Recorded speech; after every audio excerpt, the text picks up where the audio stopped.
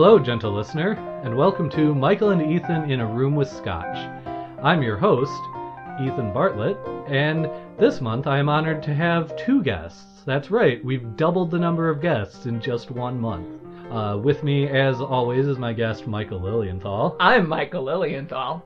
And this month we have a very special guest, Josiah Willett. Special.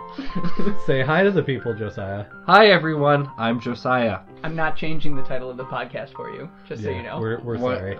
Oh. This is a hostile takeover. Oh, okay. So, in addition to that change, we're going to throw a second change at you because, gentle listener, we trust that you are very intelligent and adaptable, Resilient. quick on your feet. We basically love you, and I Lots would like and to lots. ask you out before Michael does. Ha! Ah, Dibs. dang it! Dibs. Come on. Anyway, so I'm not gonna get asked out yet because I'm not a listener. you're just a talker. So yeah, you don't. If I can get some words in. which probably won't happen, to be honest. Well, fine. Really, in fact, we didn't plan for you to say anything on this podcast. So what is my role? No, the point was we wanted to have a third body in the room, Yep. so the listener would have a sense of there being three bodies, but only two voices. Right. Oh, Because So- 3 voices is just too much. Yeah, they say two's company, three's so a you're crowd. using me for my bulk, Yeah, for my Yep. fat. for your for the rest of you too. Oh, We're using you for your body, Yep. is what we're saying here. oh, good. You're basically eye candy on this audio and podcast. you're using my body. Yes. Now shut up. Stop doing that. Sorry, I have to wait to do that till the scotch gets into us. Uh, So we're throwing a second curveball at you, also, gentle listener, in that, when we first started this podcast, Michael and I figured it'll be maybe a 60-minute podcast, 75-minute podcast. Yeah. And the first episode happened, and it was like 90 minutes. And Right, we're like, "Yeah, it's okay." It's an intro episode, it's an opener, we're getting everything out there. It's like the 90-minute special opening to a TV show, except Right. a TV show like anyone pays attention to, unlike this podcast. right, nobody listens. Right. What? Were you talking? Yeah, not even our own podcast listens to itself. We've gone meta. Let's take a step back. We've been meta this whole time. I Yeah, don't know that's where you've true. been. That's true. Anyway, so yeah, that happened, and then like the next episode, we were like, all right, we'll keep it shorter. Nope, it was longer. Yep. And then I believe our last episode Was the longest yet. Yeah. So, that being said, like, I know I personally, like, struggle to pay attention to things that are more than about 15 Seconds. That is what I was going to say. I hate you. So, yeah, we figured, do unto others and all that. So we're gonna try to What's split that? our episodes each month You're a and pastor. just come out with hour-long episodes or so, and we'll see how that goes. So yeah, this will be the first of 2 episodes in which we will be discussing the book that we announced at the end of last month's episode. Thank you for holding that up for the viewers at home, Michael. It's a pretty book, isn't it? It Take is a a look. very pretty Look, book. Look at this Nice book. sort of Hey, I can charcoal, see it. black and white. Yeah. Josiah is having a revelation here. Anyway, They actually do stuff. the book is called Till We Have Faces They actually have physical objects. by C.S. Lewis, and we haven't even gotten into the scotch yet, and I'm already starting to think that, like, this is a highly inappropriate context to be discussing this book, except my one, like, caveat saving grace here is that I feel that if C.S. Lewis were alive and we said, would you please come and drink scotch and discuss your book with us, Oh, he would be all over he would it. be all over And it. he would bring cigars. And he would bring cigars, and he would probably be flirting with the listener as much as we do. Absolutely. So I like to think we'd be chummy. I do like to think that, and that may have been a long-standing sort of daydream of mine, but that's a different point altogether. Anyway, Save that for your Daydreams podcast. yes, the one that I broadcast in my head on recording equipment that I dreamed. That's not what you normally do. I have no comment on that. Oh. So, yes, this month's book is Till We Have Faces.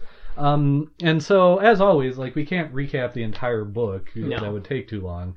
So, but this is a very controllable medium. You can, pause this podcast. You can hit stop on your tape player that you're playing back this podcast on, and, it will stop. We literally, like, when you hit stop on your tape player, we literally freeze until you come back and hit What's play this again. tape player you speak of? That's how people listen to podcasts, Josiah. I don't know what you're talking about. No, Usually you pull up the needle when you're done. Oh, you have the iPod 1.0. Our listeners are very with it and have the iPod 2.0 that has tape. We'll explain later. Oh. Anyway, so we're going to just stop right now and let all of you go listen. Brady, 3, 2, 1. not listen. Go read the book. Go read the book. Sorry, yeah. I don't know what words are. So That's a problem. on 3, we'll stop and let you listen. 3, 2, 1. And we're back. All right. So, now What'd you that think you've of the read book? till Now you're it's done. our turn to listen to you. What'd you think of the book? Oh, that's actually wrong. Nope. It's completely wrong. Stop. Did you hear them? This Josiah? is like a sad version of Blue's Clues. Basically. You talk to the audience and then you just go on with whatever you were going to go with anyway. You've exposed Josiah. us, Josiah. We did, in fact, sit down in a room before conceiving this podcast and say, what can we do that's Blue's Clues, but where we drink? See, but the thing is, I like to think we're more like Dora the Explorer, where half of it's in Spanish. Oh, I'm done anyway. with this. And we haven't even gotten to the scotch yet. Also, No, we're like 10 minutes in. What the heck? do you know what? We don't have glasses. That is a problem. Do you expect me to drink like a dog out of my hands?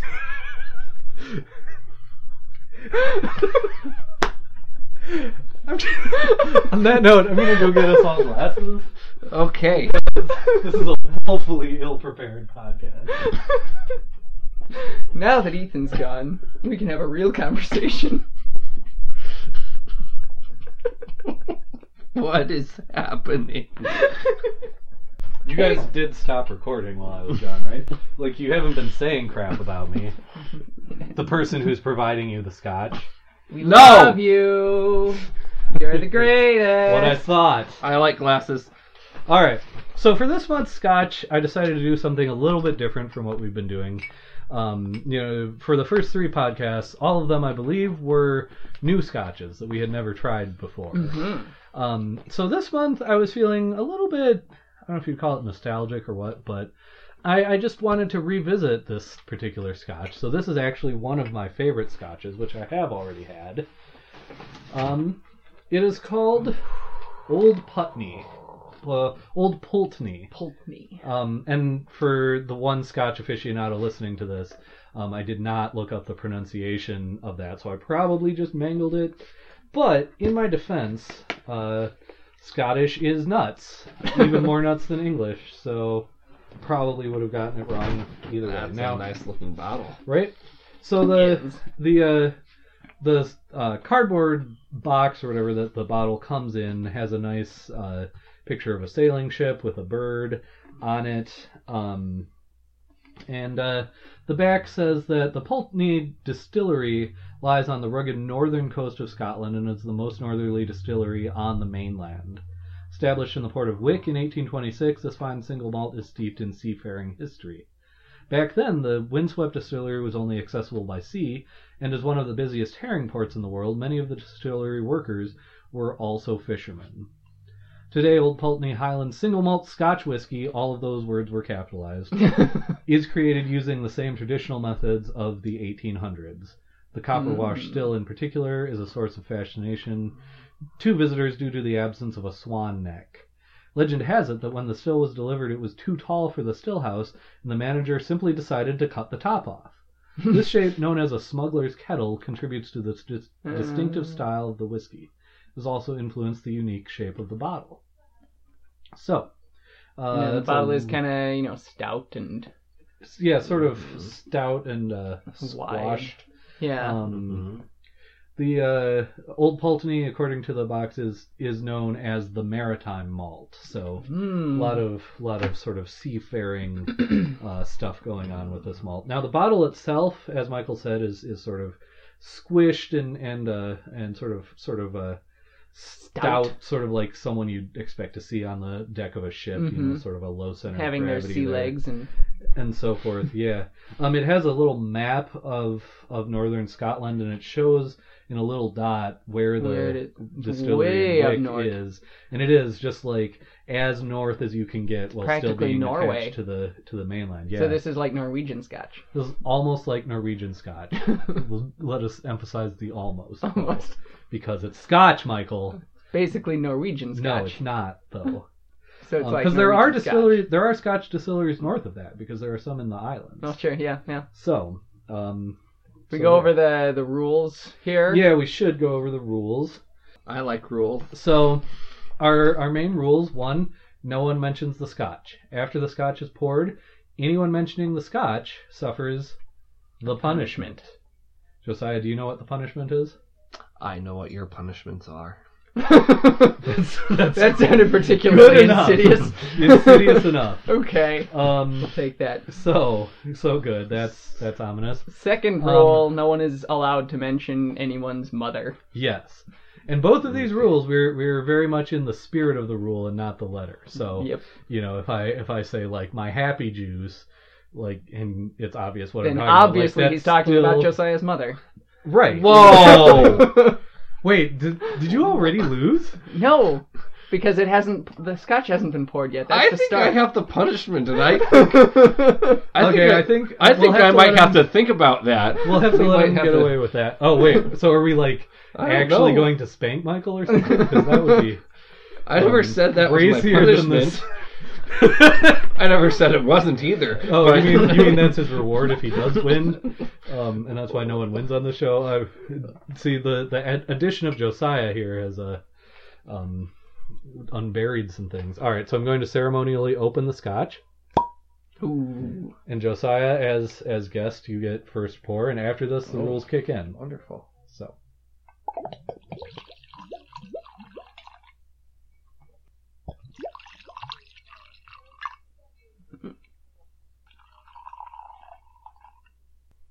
Cheers. Slancha. L'chaim. All right. So, how'd you guys like Till We Have Faces? I quite enjoyed it. I agree. Yeah. I mean, it's been quite a while since I've read Lewis, and I mean, a lot of the stuff in it is in keeping with a lot of his other works. Yeah. And I mean, for me personally, it took a little while to really get into it and to really be like, oh yeah, I'm really liking this. But at certain points, then you hit some of those critical moments in the novel, and it's just like, okay, there's some really good stuff happening here. Yeah, I agree. And it is a lot of the themes from Lewis's other books, both fiction Like- and nonfiction. Yeah, his signature classics are all over the place in here. I tried to write down any time there was a theme that was connected to like Mere Christianity or Great Divorce. Right. And they're everywhere. And obviously a lot of the themes from like Narnia. And, Yeah. even the space trilogy. But out of his fiction, which you count Narnia, you count the space trilogy, could count the Great Divorce. Yeah, which you is can sort make of an argument for it. An essay in fiction clothing, I guess. Yeah. Some of those other ones. I would argue that out of all of his fiction, this is his finest. I'm with book, you just there. as far as the quality of the writing, the distillation of the characters and the ideas. It's mature. Yeah. Yes. Part of it. Yes. This is a very mature work. You've got Narnia and you think that's kids stuff, which it is true to an extent. It's still like very edifying for an adult to read as well. Sure. I would say that I like this better than I would say that I think it's a finer work than Narnia, but I have a special place in my heart for his Screwtape Letters. Those are really good. That's true. Though again, if you're being strict about fiction, Screwtape is almost more of like essays with a conceit. Yeah. It's not really a novel per se. I suppose.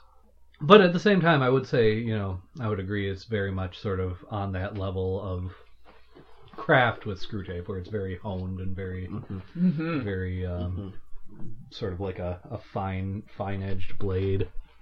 What you were saying, though, Josiah, about it taking a little while to take off, it was the pacing of this book is very interesting. Yeah, that's something I picked up on too. It Really starts strongly. out just really slow. It kind of eases you into this picture of this fantasy world that's kind of the fantasy trope where you've got this girl who's in this fantasy world and she's going to be the hero and she's narrating this and she's got this mentor and there's the evil king and almost like a fairy tale. Kind of fairy tale-esque sort of thing, and it sets it up that way. And then all of a sudden the tone shifts and changes, and I think that comes when Psyche is born. That's really when the tone just completely changes. And then you get a new story that's starting there. And then that story continues for a while, and then all of a sudden that one ends kind of abruptly. With Psyche getting banished to go wander, that ends, and then all of a sudden it's just Orwell, the narrator, dealing with the fallout from that, and that's the theme that's the tone and the pace from the moment Psyche gets banished until the end of part 1. Right. So there's almost like 3 or 4 different sort of styles that this book goes through. Yeah. It almost feels like an anthology in a certain sense. Yeah. Which may be appropriate to the conceit of like, this being her memoirs or something that she's written at the end of her life and looking back on the different periods and so forth. Well, and I mean, the entire second book, which is really only like, a fourth, if even, of the book. Yeah. It's like almost 50 pages. It's almost more like an epilogue, but a lot happens. Right. And it's an so epilogue much that happens. that changes your entire conception of the rest of the book. It does. Well, and I mean, it's what shifts her character to ultimately where it needs to go. Right. Which is kind of one of the themes of the whole book, the shifting of character, the changing. Right. When I write in my books, which I do a lot, when there's a change, I just use the Greek word delta for change, and or the letter, and I just put that in. It's a triangle. So there's a triangle in the margin. There are so many triangles in the margins of this book. That's why there are so many triangles in my old couch from college. For listeners, Michael roomed with me, and he would fall asleep on my couch with a pen in hand, writing in his books, and there were many ink blotches on my couch by the end of that year. It was ridiculous. One of these days, I'm going to be famous, and you can sell that couch for $1 million. I didn't even sell that couch. I gave it to someone. I don't even know who has it anymore. Someone out there, if you have a couch with a bunch of ink blots on it, save it. With terrible 70s upholstery. And I feel like this is going to be a description of like 700 couches.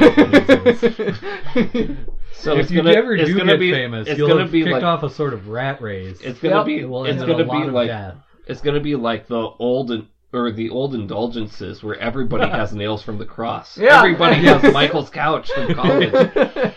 Mark Twain said in The Innocents Abroad that he had seen enough nails from the true cross to build a house. Yeah. When he traveled in the Holy Land. That's something that 1800s. Luther said, too, about the pieces of wood from the cross. Oh, really? Yeah. Well, and I believe he said something about enough nails from the cross to shoe every horse in Saxony or something to that effect. Yeah. Yep. Well, these nails look old. Anyway. Yes. So, while we're on this whole sort of structural idea, one of the things that struck me was, it's a very psychological novel that's very engrossing. Yeah, it's psychological. And I would not put it past Lewis to have done that on purpose. No. And it came out. I was thinking about this. This novel came out. 56? Forget exactly when. Yeah, 56. So at that time, there was a lot of like the historical epic was a really big thing in publishing.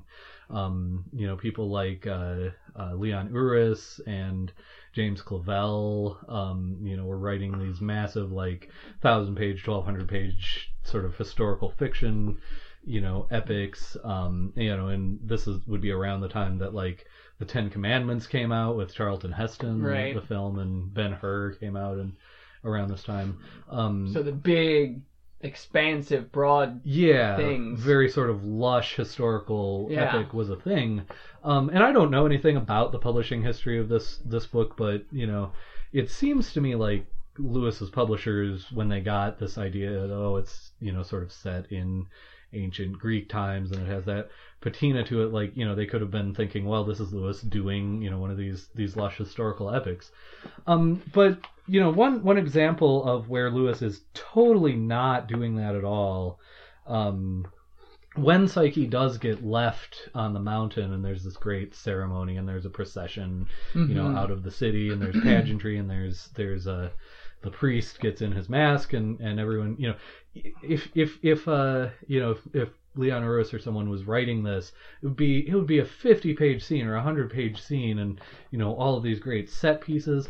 But in this book, you hear about this secondhand. Yeah, it's like 10 pages. Orwell doesn't see it; she hears about it. She hears about it, and it's almost, it's not dismissed, like it's there as a chink in the story, but it's really not focused on or described as vividly, which is a little bit interesting, being that it comes after like a 25-page conversation. Yes, it's immediately after Psyche and Orwell have their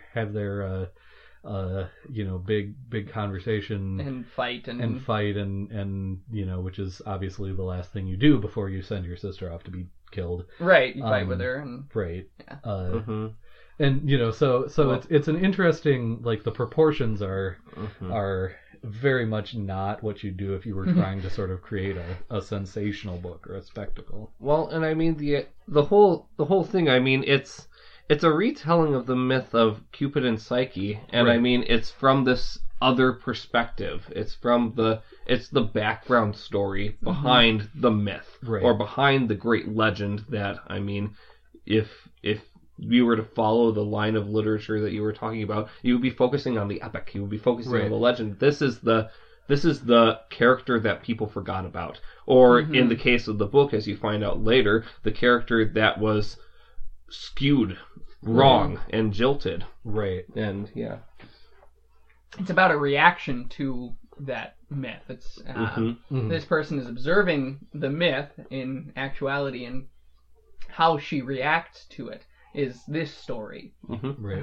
And how it messes with her. Which is interesting because that makes it almost a very modern book. Like, yes. a lot of, sort of more recent takes on hero stories have sort of been that. And, you think of, like, there was a film that came out about Moses a few years ago that sort of had the voice of God being like this sort of nuts, or like it implied Moses was maybe schizophrenic or something was going on like that. You have the movie Noah that came out a couple of years ago that it was sort of Noah's character comes into very great question in that movie, whether he's a hero or a psychopath or whatever. And even more recent retellings of like the Troy myth or various things, movies like that. And this comes through in literature too, though I can't think of any examples off the top of my head, of course, but there's sort of part of postmodernism has been this great like questioning of hero myths, and is the great hero, are they really that great, or is something else going on? And it's interesting that Lewis is the one who's almost sort of ahead of that wave. This is a book that could have been written 50 years later. Yeah, and it just seemed relevant and seemed sort of with the times. Yeah, absolutely. It strikes me too that this is all. I mean, obviously it's born from C.S. Lewis's mind, but it strikes me that, like his other fiction works that you could argue are highly allegorical, this is also highly allegorical. Yes. Well, of course. Absolutely. His own mind on opposite sides here, just dialoguing with himself. Right. Yes.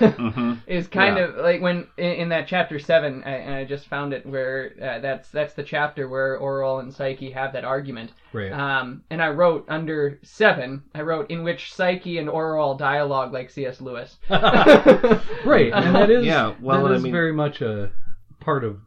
Go ahead, Josiah. Well, and I mean that was Lewis's life, his whole struggle with his worldview and how he associated with everything, with his view of Christianity, his view of all of that on a philosophical standpoint. And I mean, this book is highly philosophical. Right. Very.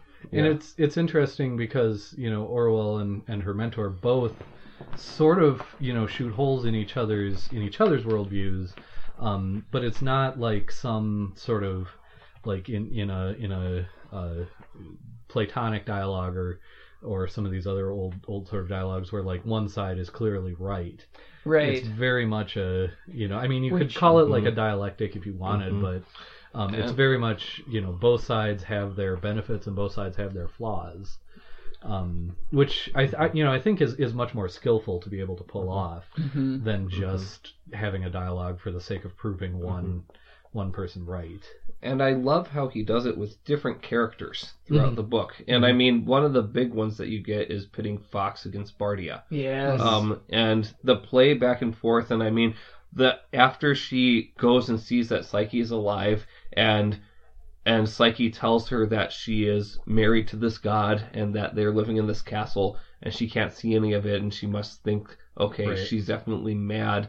Or is there more going on than this? Then Bardia and Fox both give her very different worldviews on it. Fox is very much the rational, well, obviously you can't see it, so obviously she's mad. And Bardia is more of the spiritual, well, we can't know the things about the gods, and how can we? And so, I mean, we should be going with that. And she herself is struggling with this. That dichotomy of the very rational and the like emotional. The Fox, her mentor, frequently criticizes the priests for the hyper emotionality of their worship and everything, and that it's all about what people feel about it. And Orwell is trapped in the middle of these, and early on especially, she's tending toward the Fox's side, which again is part of that trope of the fairy tale, where she's got this mentor, and so in the fairy tale, the mentor is right. Yeah. And so that's where you start reading this book, that the Fox is right. Right. But then...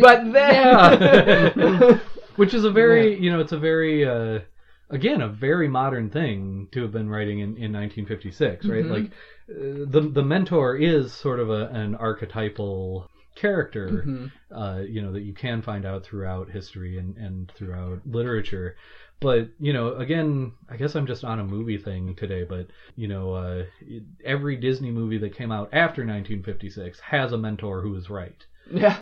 Star Wars has a bunch of mentors who are right, and the heroes don't always listen to the mentor, but when they don't, then things go wrong. Yeah. Which is almost, sort of subverting that trope before it's as much of a trope, which is interesting. I mean, maybe that's not completely fair because there are plenty of mentors in like Arthurian legend and so forth are also always right. But... Yeah, I'm reading Once and Future King by T.H. White right now, and Merlin throughout that is just always the voice of this is right. And, Well, the voice of reason. You could, which like in which Lord Fox of the Flies and stuff, you've literally got Piggy and is the voice of reason. Fox is literally the voice of reason in the truest sense. Right. Yeah. Well, and I mean he's a Greek person who has been taken out of his lands, and I mean he represents Greece. He represents their line of thinking. Which Lewis, of course, was very steeped in. The Greek classics and so forth. I mean, Lewis was a medievalist. But, medieval literature largely drew on sort of the Greek and Roman classics. So, Lewis would have been very familiar. And that, that may be why Fox, as sort of a historical personage, rings probably the truest out of maybe any of the characters. Bardia is one of my favorite characters in this whole thing. He's so good. Yeah. And you don't realize how good he is until he's dead. Right. Yeah, and dude... one of the best conversations in the whole book is between his wife and Orwell, the queen. At the end. That conversation just made me die on the inside. Break my heart. Can we talk about how often this book breaks your heart? Oh, yes. I think I did put up a Facebook status that said, like, this book is like if you took the death of Dobby from Harry Potter, but if it happened every 50 pages. Yeah, and it's about that much of an interval. Yeah, I mean, it really is. Have... Except, and I think I wrote that just before I had read part 2, and I feel like in part 2 it's like every 10 2 pages.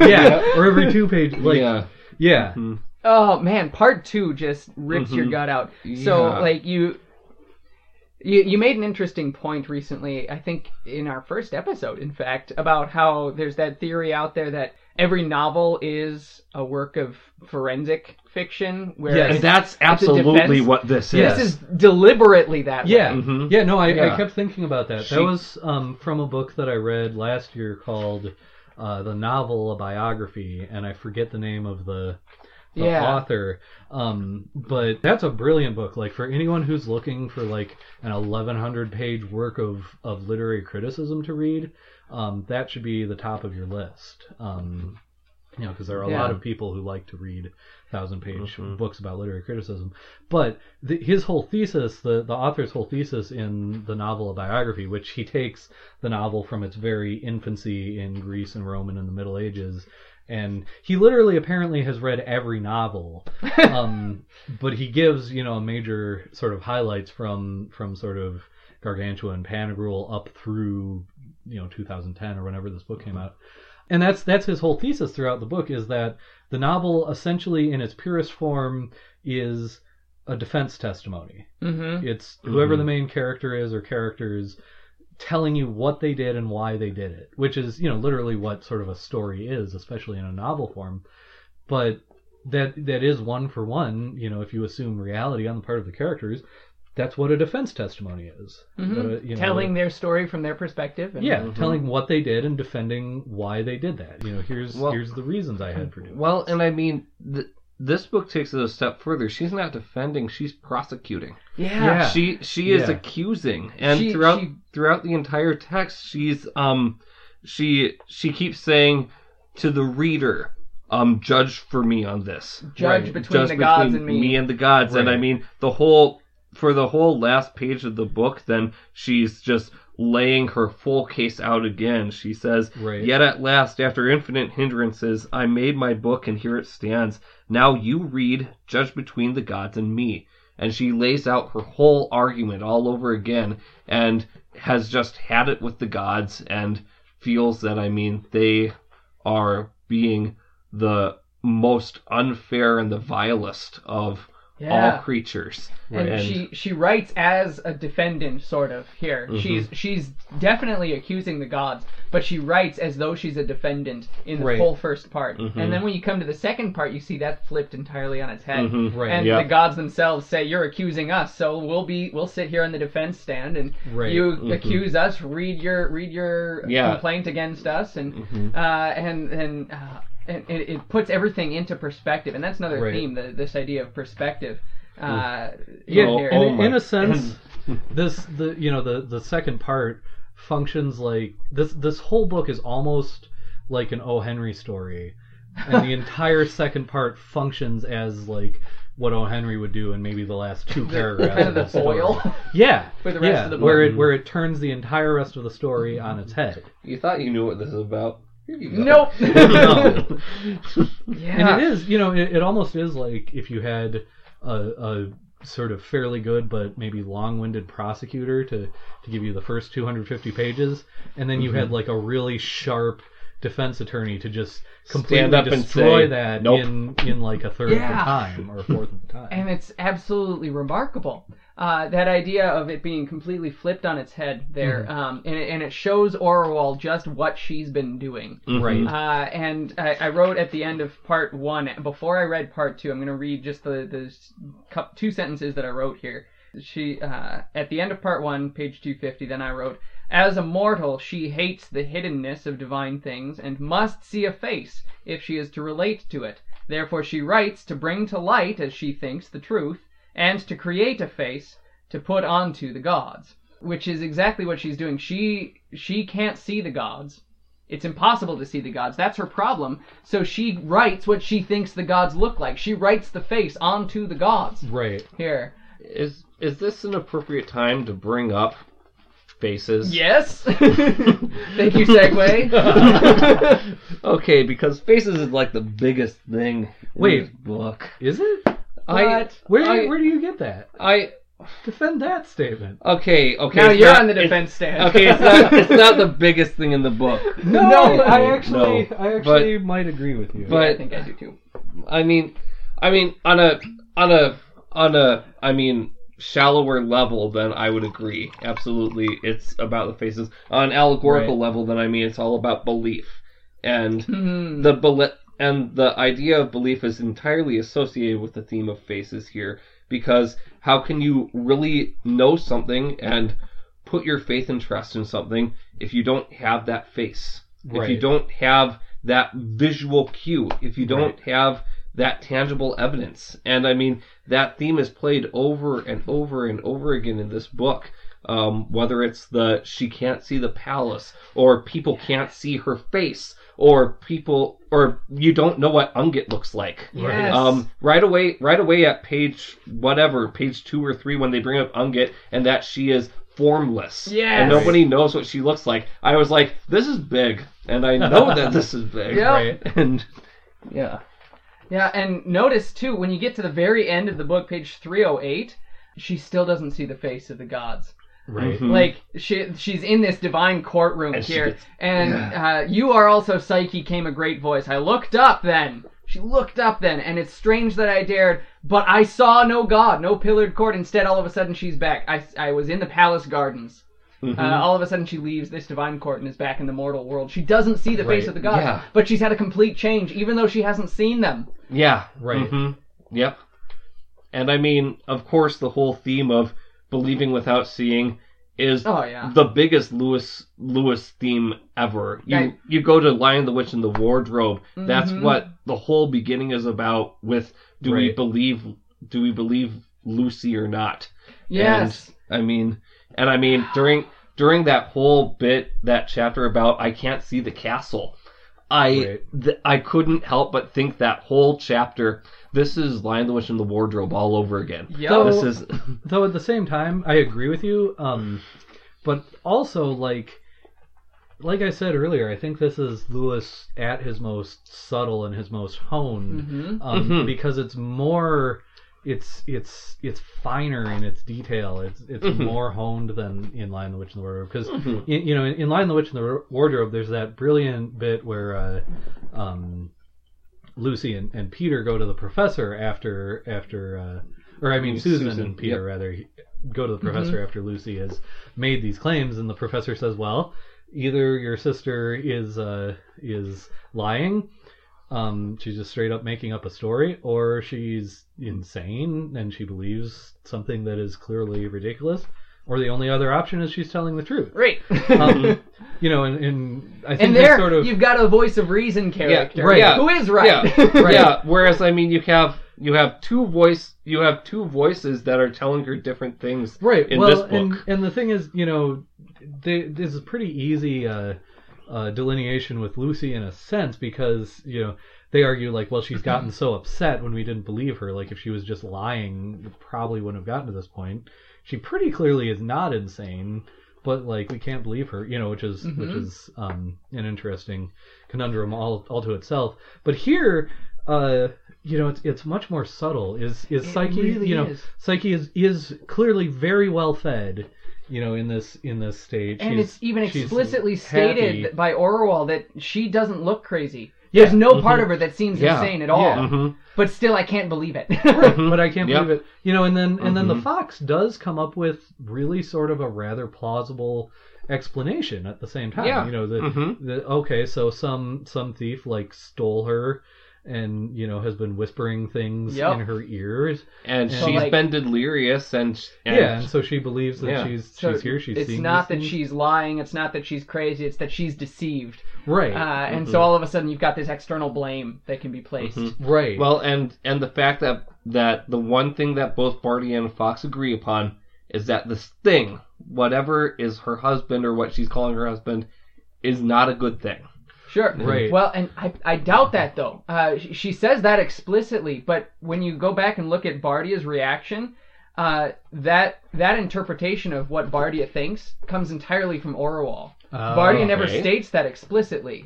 Okay. He just reacts with silence, which is like, well, I don't know. Like, maybe. Right. It could just as easily be that, this is something which Bardia has said explicitly, this is something beyond my ken. Like, I can't even have an opinion about this. Yep. He doesn't say explicitly that it is something terrible. He might think that, But even But if he also did, might not. he would not have told Orwell, go mess with it. He would have said, Right. stay away. Yep. And Orwell's when she brings that to Psyche and says they both agree on this, that's Orwell's invention of Bardia's perception. Right. Which again, that's Orwell's whole thing. She puts faces on people, right?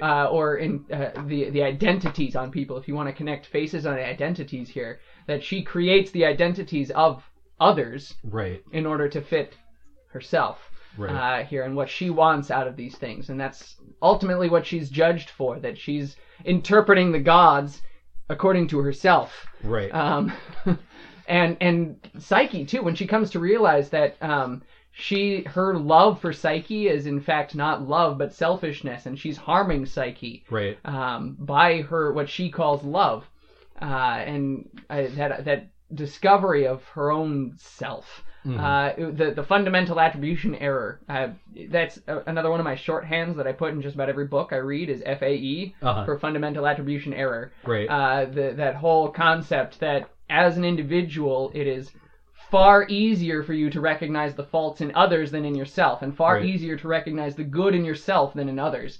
And Orwell embodies that perfectly. Sure. I wanted to do a little bit of fact checking because she had this very definitive idea of that Bardia and Fox were in agreement as far as this thing that had control over Psyche. And if you look at page 136, 136, then she's going back and forth and she says, what's your answer? And he says, I should say, speaking as a mortal man, and likely enough, the gods know better.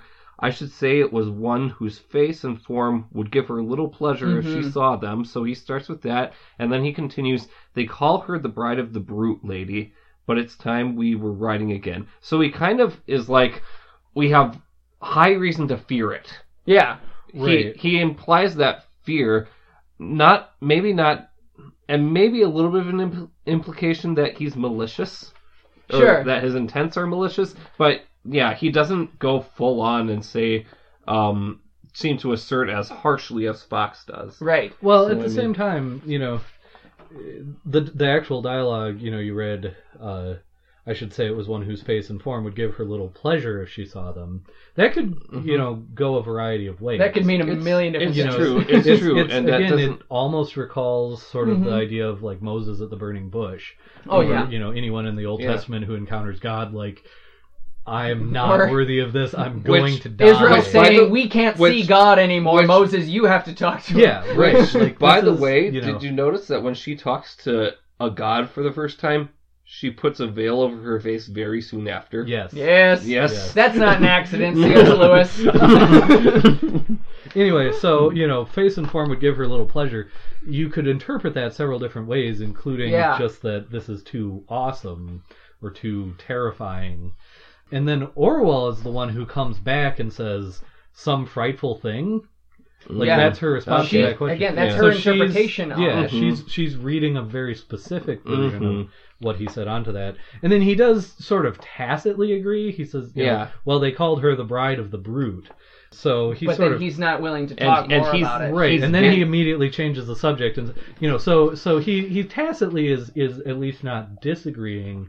But why isn't he? Is it because he agrees that it's some frightful thing? And Bardia isn't as eloquent as the Fox either. No. So he doesn't have the words to explain what he's thinking about this. Bardia is very much on the side of the feeling here. Even if he had the words for it, he has enough reverence for it. Yes. And that's the bigger thing, that he fears it, and therefore, I don't touch it. I'm going to leave it alone. I'm not going to presume here. And almost beyond that, though, like, his whole purpose here is to get Orwell to stay away from it. So if he thinks that she wants it to be frightful because she's afraid of it, if he wants her to make her afraid of it, then he's going to, like, give in to any interpretation of hers where it's fearful.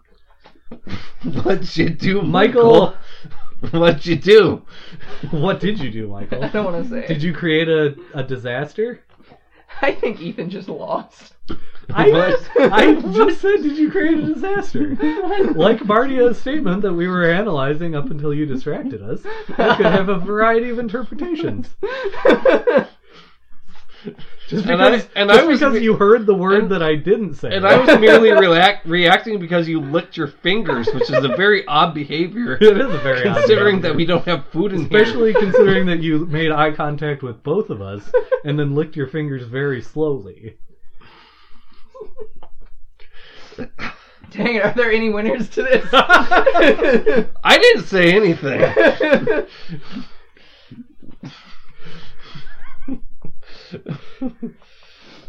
Well, I know Ethan lost. Wait, how did I lose? If I lost for that, you lost for what provoked it. That was outside my control. It was not outside your control. Or if it was, that constitutes a loss all by itself. And we are getting to that point where we should be starting to wrap up anyway. So if Michael and I both lost, I think we both need to suffer the punishment. I think we do. Okay. All right. So we're stopping here, ending part 1. Here.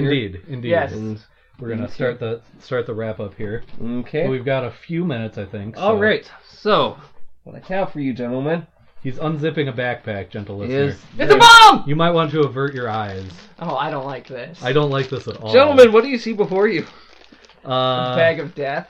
I see a Greek god. I'm averting my eyes. But I'm It's too averting my holy. What they see is a bag of marshmallows.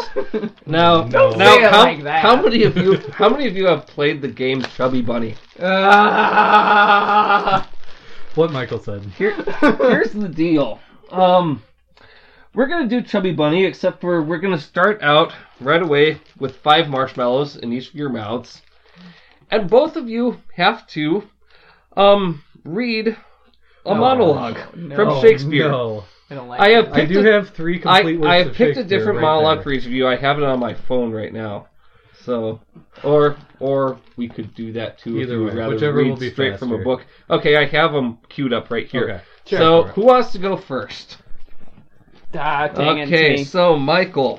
I touched my nose faster than so Michael what did. you need to do is you need to Narrating for the listener. you need to put 5 of these in your mouth, Oh. and I might decide to put 6 in just to see, because we're gonna do a test run. Oh, And no, you test can't- run. Yeah. we do a don't have test time run? for Okay. each of us to be punished twice. Okay, all right, okay. Put them in, 5 and you of have them to keep them in. Okay. Yep. Ugh. 1, 2, 3, 4. For someone who talks so much, you really don't have a Okay, maybe it needs to be 4. Okay, so for 4 Michael is it'll be 4. All right, Just and so I take you have to Michael's read. first. You have to read this soliloquy from Hamlet, from Act 2, Scene 2.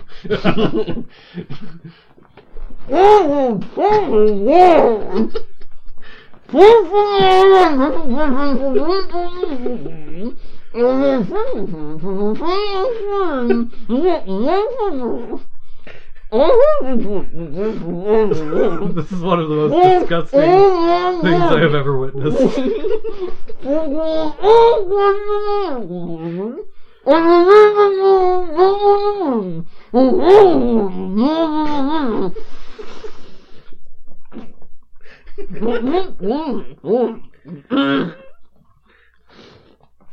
Okay. Whoa. Okay. All right. We'll stop there. How far did you get? I couldn't quite tell. 1 sec. We'll allow you to eat your marshmallows. We've called off the competition so that Michael would not die. Yes. I got as far as sterile promontory. You got as far as Stale Promontory. All right. We were making our way into the what a piece of work is man. Okay. And- Okay. Yes. Okay. I couldn't So you remember made if that would be Stale- that one or to be or Sterile not to be. Promontory. Okay, yeah. You got close to halfway through, which is good. Okay. All right. And you kind of got the bad end of the stick there, because I had 2 pulled up and he stuck his finger on his nose. You Yep. kind of got the longer one. Okay. So, Ugh. 4 marshmallows. Very That's well. what he went. And you are doing Antony from Oh god. you were doing Antony from Julius Caesar, Act 3, Scene 1. What? What? Michael has a bigger mouth than I Oh, shut I up. have a bigger mouth than you.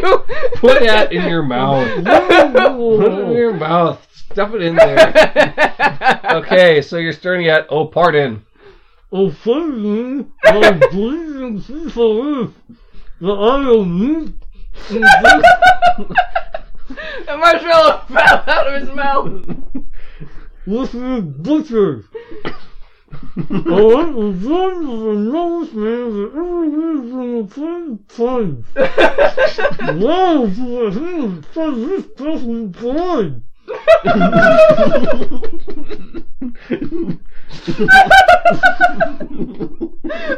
So bad. Ethan had one marshmallow hanging from his top mouth like it was like the big tooth from the doll character of the cast. It was a little beaverish. It was a little beaverish. All right. Oh, man. Well, I believe I got about 4 lines into that monologue. all right.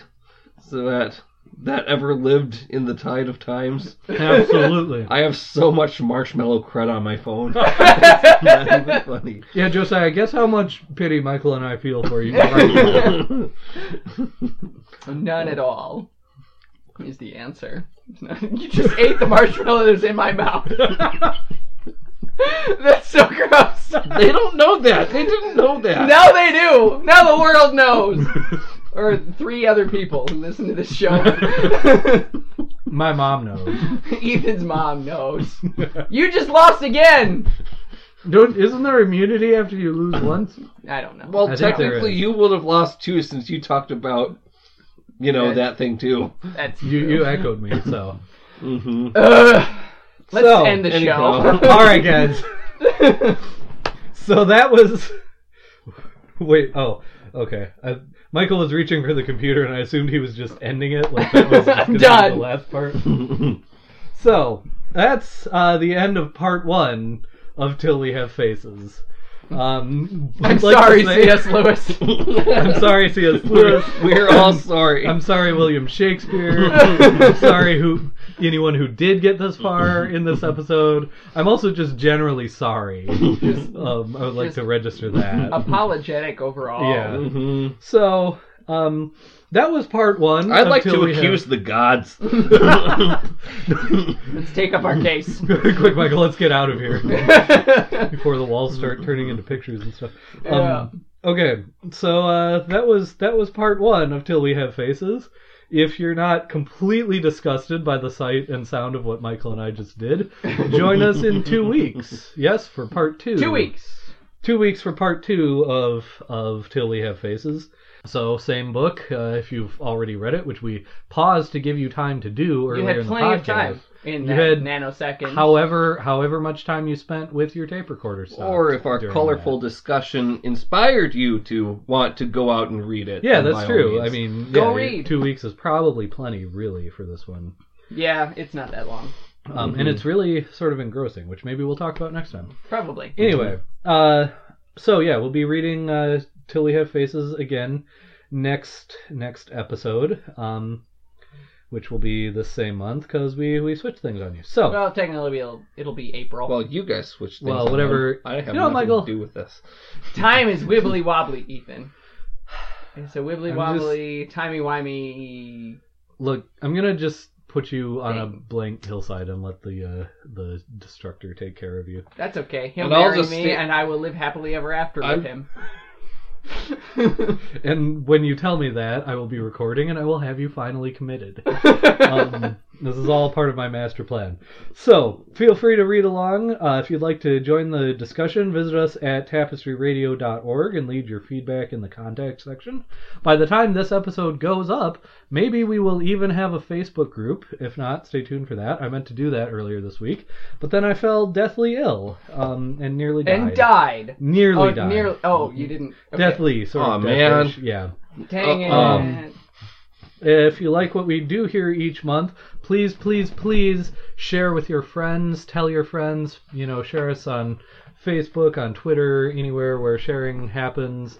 That's really the best way for a show with no advertising budget and no time to get the word out. For other people to hear these lovely dulcet tones that you hear. Horrifying perpetrations of ours. So review us on iTunes, share us on Facebook, share us on Twitter. We are on Stitcher now, so I hear that Stitcher is sort of easier for people with Android devices to download and listen than iTunes or some other platforms. Just avoid iTunes in general, they suck. Except for reviewing us. Review us on iTunes and then boycott iTunes. Yes. The iTunes gods are going to strike you down. So I will take up my case with the iTunes gods. Also, check out our other Tapestry Radio shows at tapestryradio.org. We have Intermission, our fiction podcast. Backstage drama podcast. That's how I like to tell people. Backstage drama. It's basically what it is. Yeah. Which is really the most interesting stuff that happens in theater anyway. It really is. And we have now two RPG-based podcasts. What? Right? We have Pokemon Rollout, which, as I understand, is still going strong. It is. It is. We appreciate all who already listen, and if you don't listen, please try it out. Yeah, even if you don't like Pokemon, I'm sure. I don't know. It's fun. Yeah. And we've also added a new podcast this month, which is called Roll to Amble. And as I understand, I'm a bad network runner and haven't listened to it yet, but it's D&D based. It's right? a Dungeons and Dragons 5th edition real play podcast. Okay. Yeah. And so far, I don't know what their plans are at this point, but so far, it's different from your other D&D RPG podcasts in the sense that they just play and are naturally hilarious as they play. I've listened to their first episode, and it's a long one, but give it a shot. It's a lot of fun. So good. So should we save our ratings for the next episode? Yes, sure. We should. Yeah, all right. Let's do that. Mm-hmm. So hang on the edge of your seats. You just have to wait 2 weeks, listen to our hour-long podcast again, and then we'll you will still know, be drinking. We will still be drinking for all 2 of those weeks. 2 weeks straight. Yes. Tune in next time to hear us on the end of a 2-week bender. You better have more than one bottle. Picking ourselves up from the rubble that our lives have become. Yes. Well, thank you for listening, gentle listener. We are sorry for all the marshmallow-laced spit that we surely got on you. And go watch that out really quick. Yeah, just go take a shower now. You just eat it. Which you probably have done if you've listened to the rest of our podcasts anyway. Shower after every episode. Yeah, pretty much. Okay. All right, join us next time. Bye. Bye.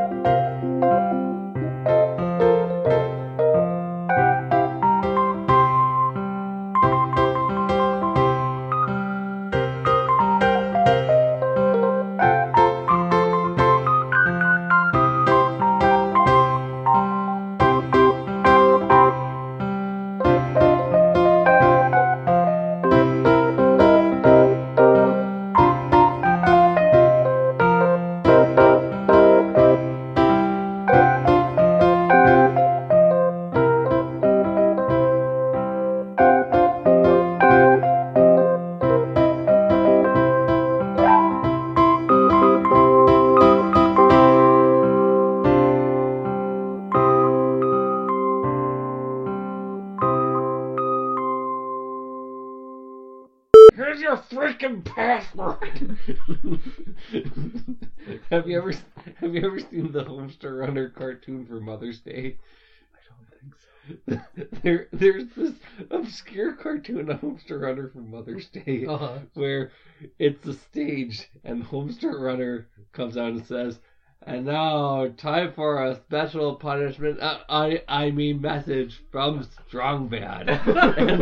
and he walks behind the curtain and he's like, "Strong Bad, go out there." And Strong Bad's like, "No, look how many people there are out there."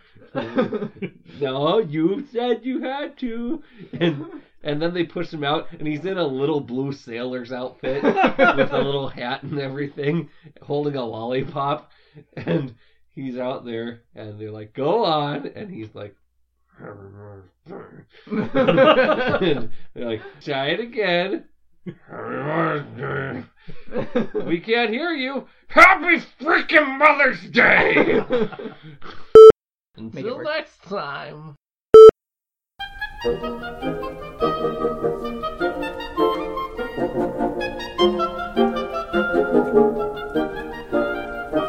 Obscurantism and obfuscation. Orally observe, gentle listener, obviated objects of oblivion obambulating about, offered unto you in the Tapestry Radio Network. TapestryRadio.org, from our fancy to yours.